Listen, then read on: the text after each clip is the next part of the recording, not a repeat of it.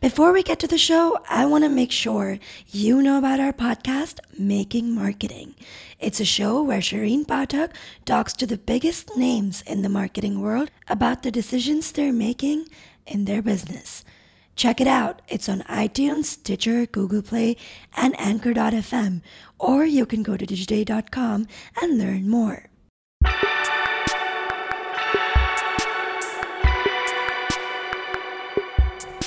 Hello and welcome to Digiday Live, our podcast where we bring you the best sessions from our many summits around the world.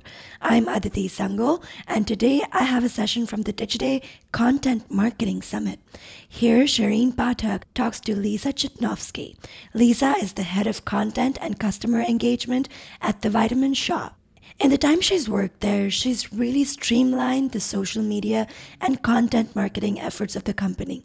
One big thing, they experimented with the Facebook groups quite a lot, and they've learned a whole lot of lessons, which they are ready to use for members of their loyalty program. What did they do, and how the test was successful on this episode. Listen in. So when I first took this job, I thought of The Vitamin Shoppe as that store on the side of the highway in Jersey where you just popped in for pills and powders, and that's not who we want to be, right? We want to be a lifestyle brand. Our goal ultimately is to be the health and wellness authority. Lofty goal, not a health and wellness authority, the health and wellness authority. So in order to do that, we can't just be a retailer of pills and powders. We have to show that we actually know what we're talking about.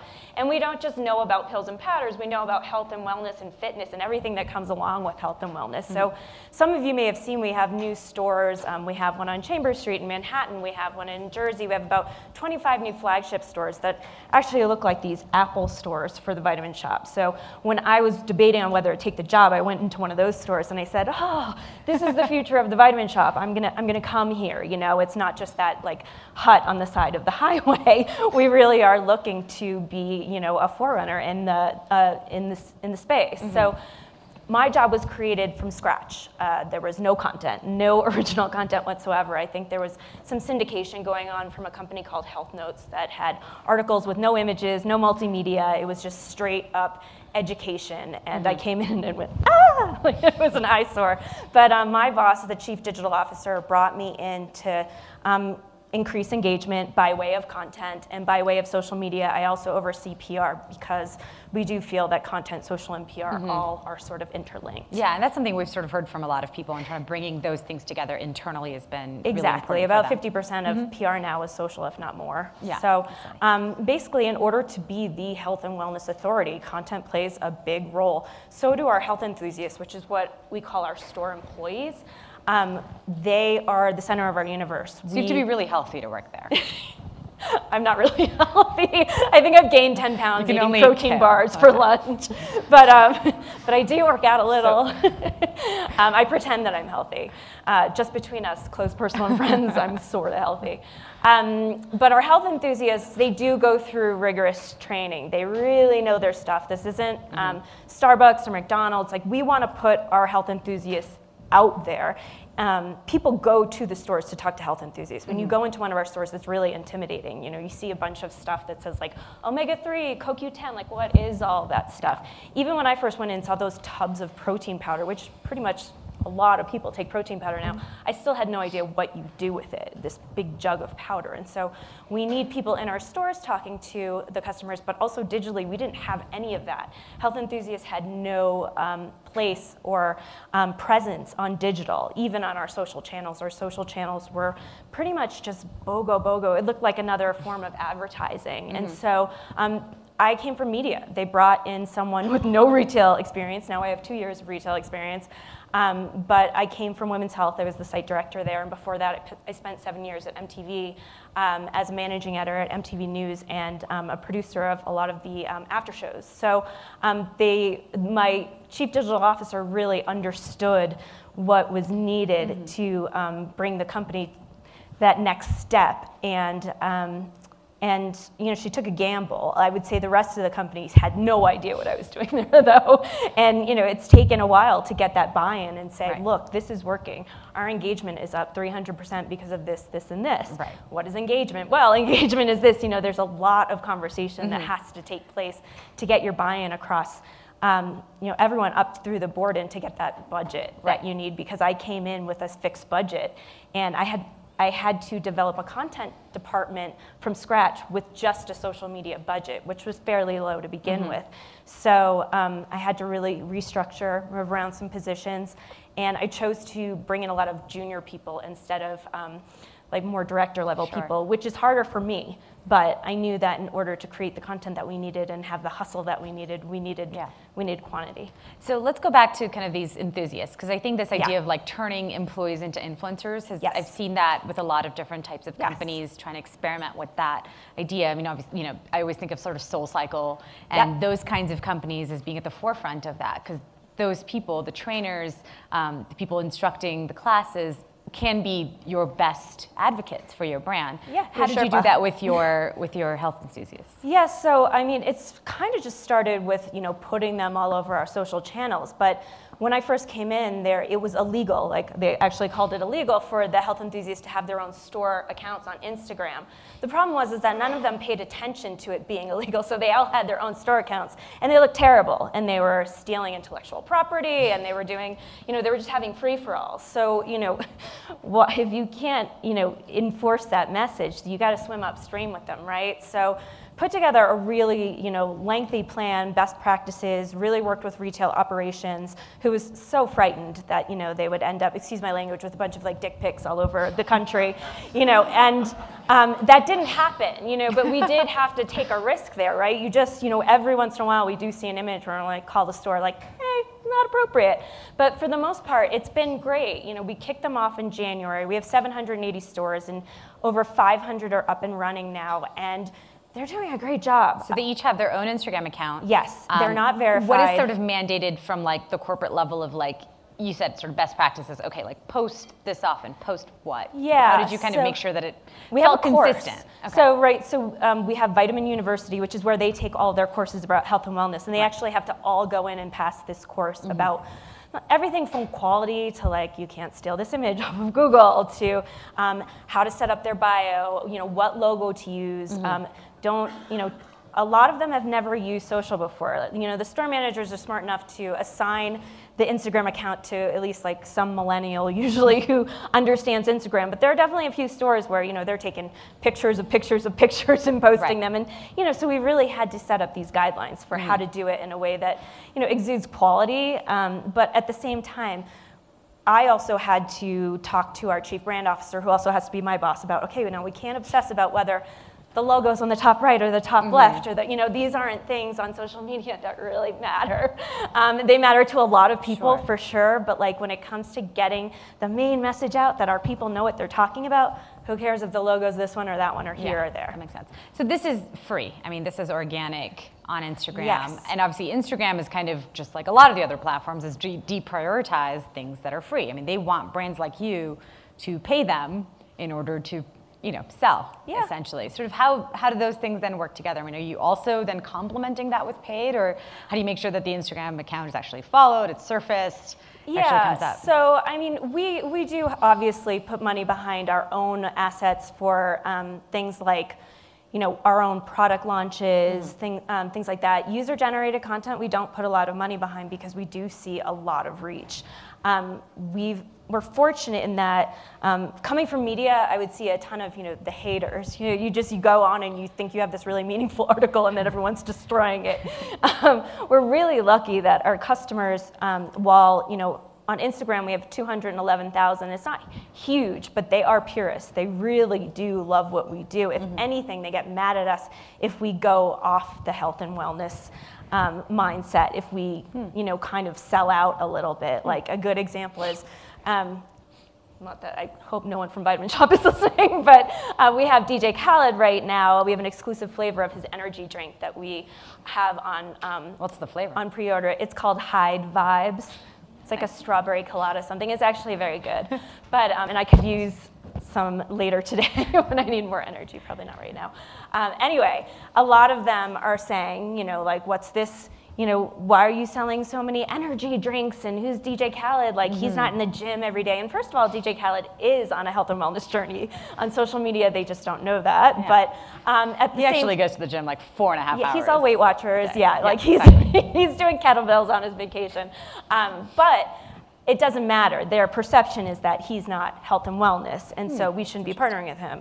Meanwhile, he's not our partner. He's a vendor partner. But we try our best to interact with them in the comments and say, like, DJ Khaled is on his own health and wellness journey. Like, check it out, check this out, check that out. How many people do you have kind of doing this sort of comment moderation, responding to people? We have one person, and it's not a lot, but we work really, really hard. And everyone who works for me, I will say, is kind of on call 24/7.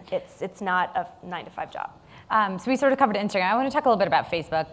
Sort of been talking a lot about Facebook becoming less relevant as a channel. Obviously, they're on their own. I think it was Sarah from Intel that basically said, there just aren't the right partners anymore necessarily for the kind of content that we're talking about. What have you been doing on Facebook, and kind of where do you sort of see that relationship going? Yeah, I disagree with that. I still think Facebook is really valuable.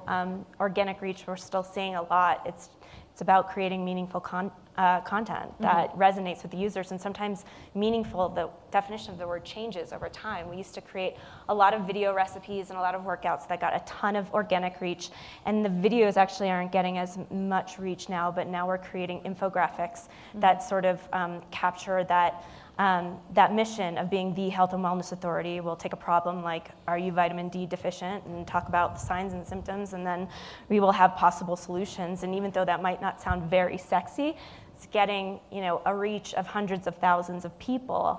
So and that's without any money behind it. So I don't see how that's not valuable. I think that you have to work a little bit harder at it. You definitely can't give up on organic Facebook. Also, there are the communities and the groups. Okay. So you've done groups. Yeah. So we launched 2 test groups: Eating Healthy with the Vitamin Shoppe and Staying Fit with the Vitamin Shoppe. And those are more like test groups to find out, like, okay, like, how are we going to do this? How are we going to like maintain? Who has the time? What kind of content do we want to put in here? What's going to resonate? And it was sort of a test group to lead up to what we just launched, or are launching in a few days, which is for our gold tier of Healthy Rewards members, our loyalty program. We want to be able to give perks like exclusive content and one-on-ones with experts. And we really want all of our influencers to be experts, not just people who take butt selfies at the gym. And so, what we've done is we've created a wellness council of experts, and we're going to utilize them in these Facebook groups. We're going to utilize them on Facebook Live. You should do a whole group just for butt selfies and the gym takers. I think there probably is one. I think there's probably a bunch of them.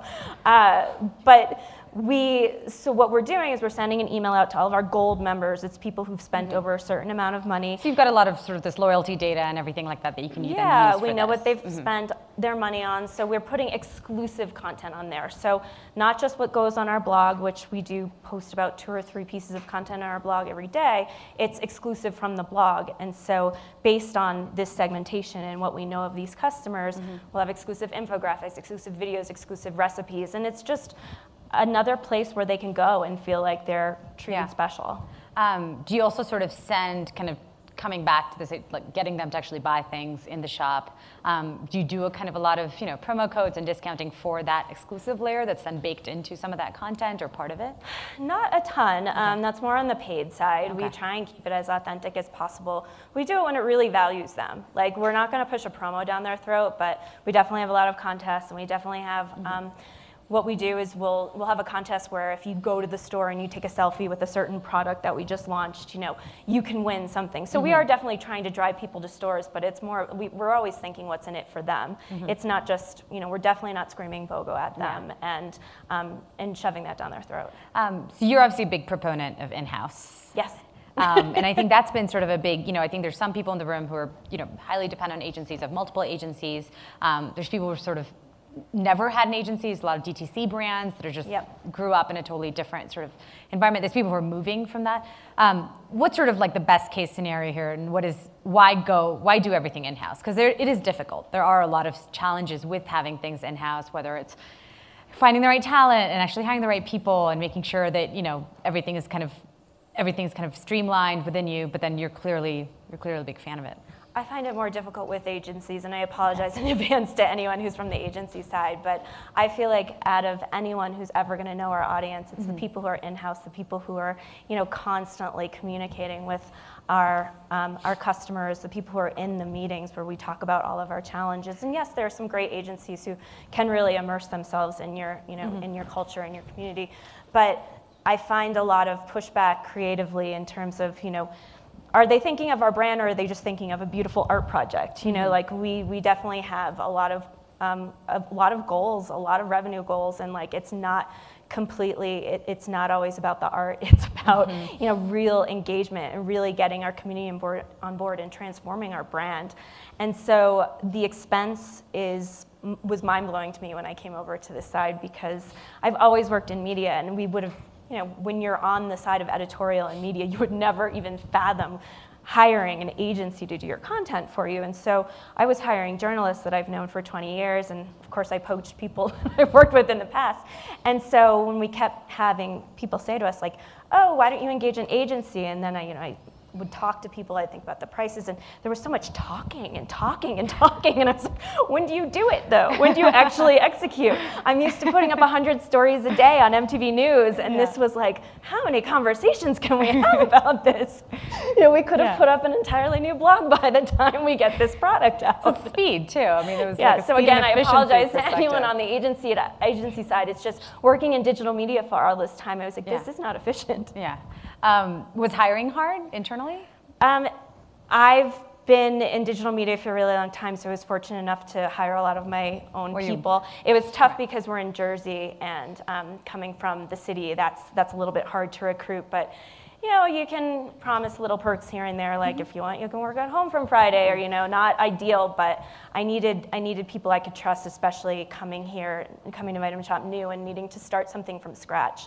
And knowing that like, hey, we got to put quality work out. It can't just be, some bloggers, health and wellness thoughts and feelings. We need quality journalism. We need to be the experts. We want to be the health and wellness authority. If we don't have real reporting and you can't stand behind our content, then this isn't going to work.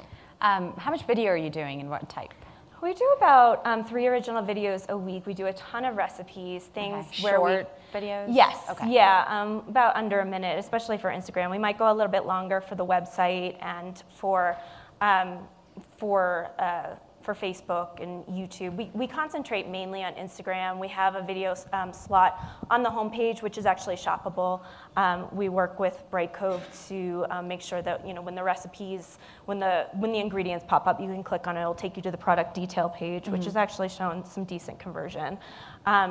So it's mostly recipes, workouts, beauty, DIY, things that incorporate either our private brand products, or we work with vendors to fund videos that we create in-house. So we kind of consider ourselves a content studio where we're taking their marketing dollars and creating content for them because they don't have their own content studios, and it would cost them an arm and a leg to hire an agency. Right, that makes sense.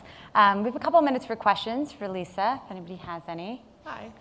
So when you talk about your local stores having Instagram handles and your staff of one reviewing those, how do you fit that into your day? How do you keep an eye on that content and make sure that it's brand safe and,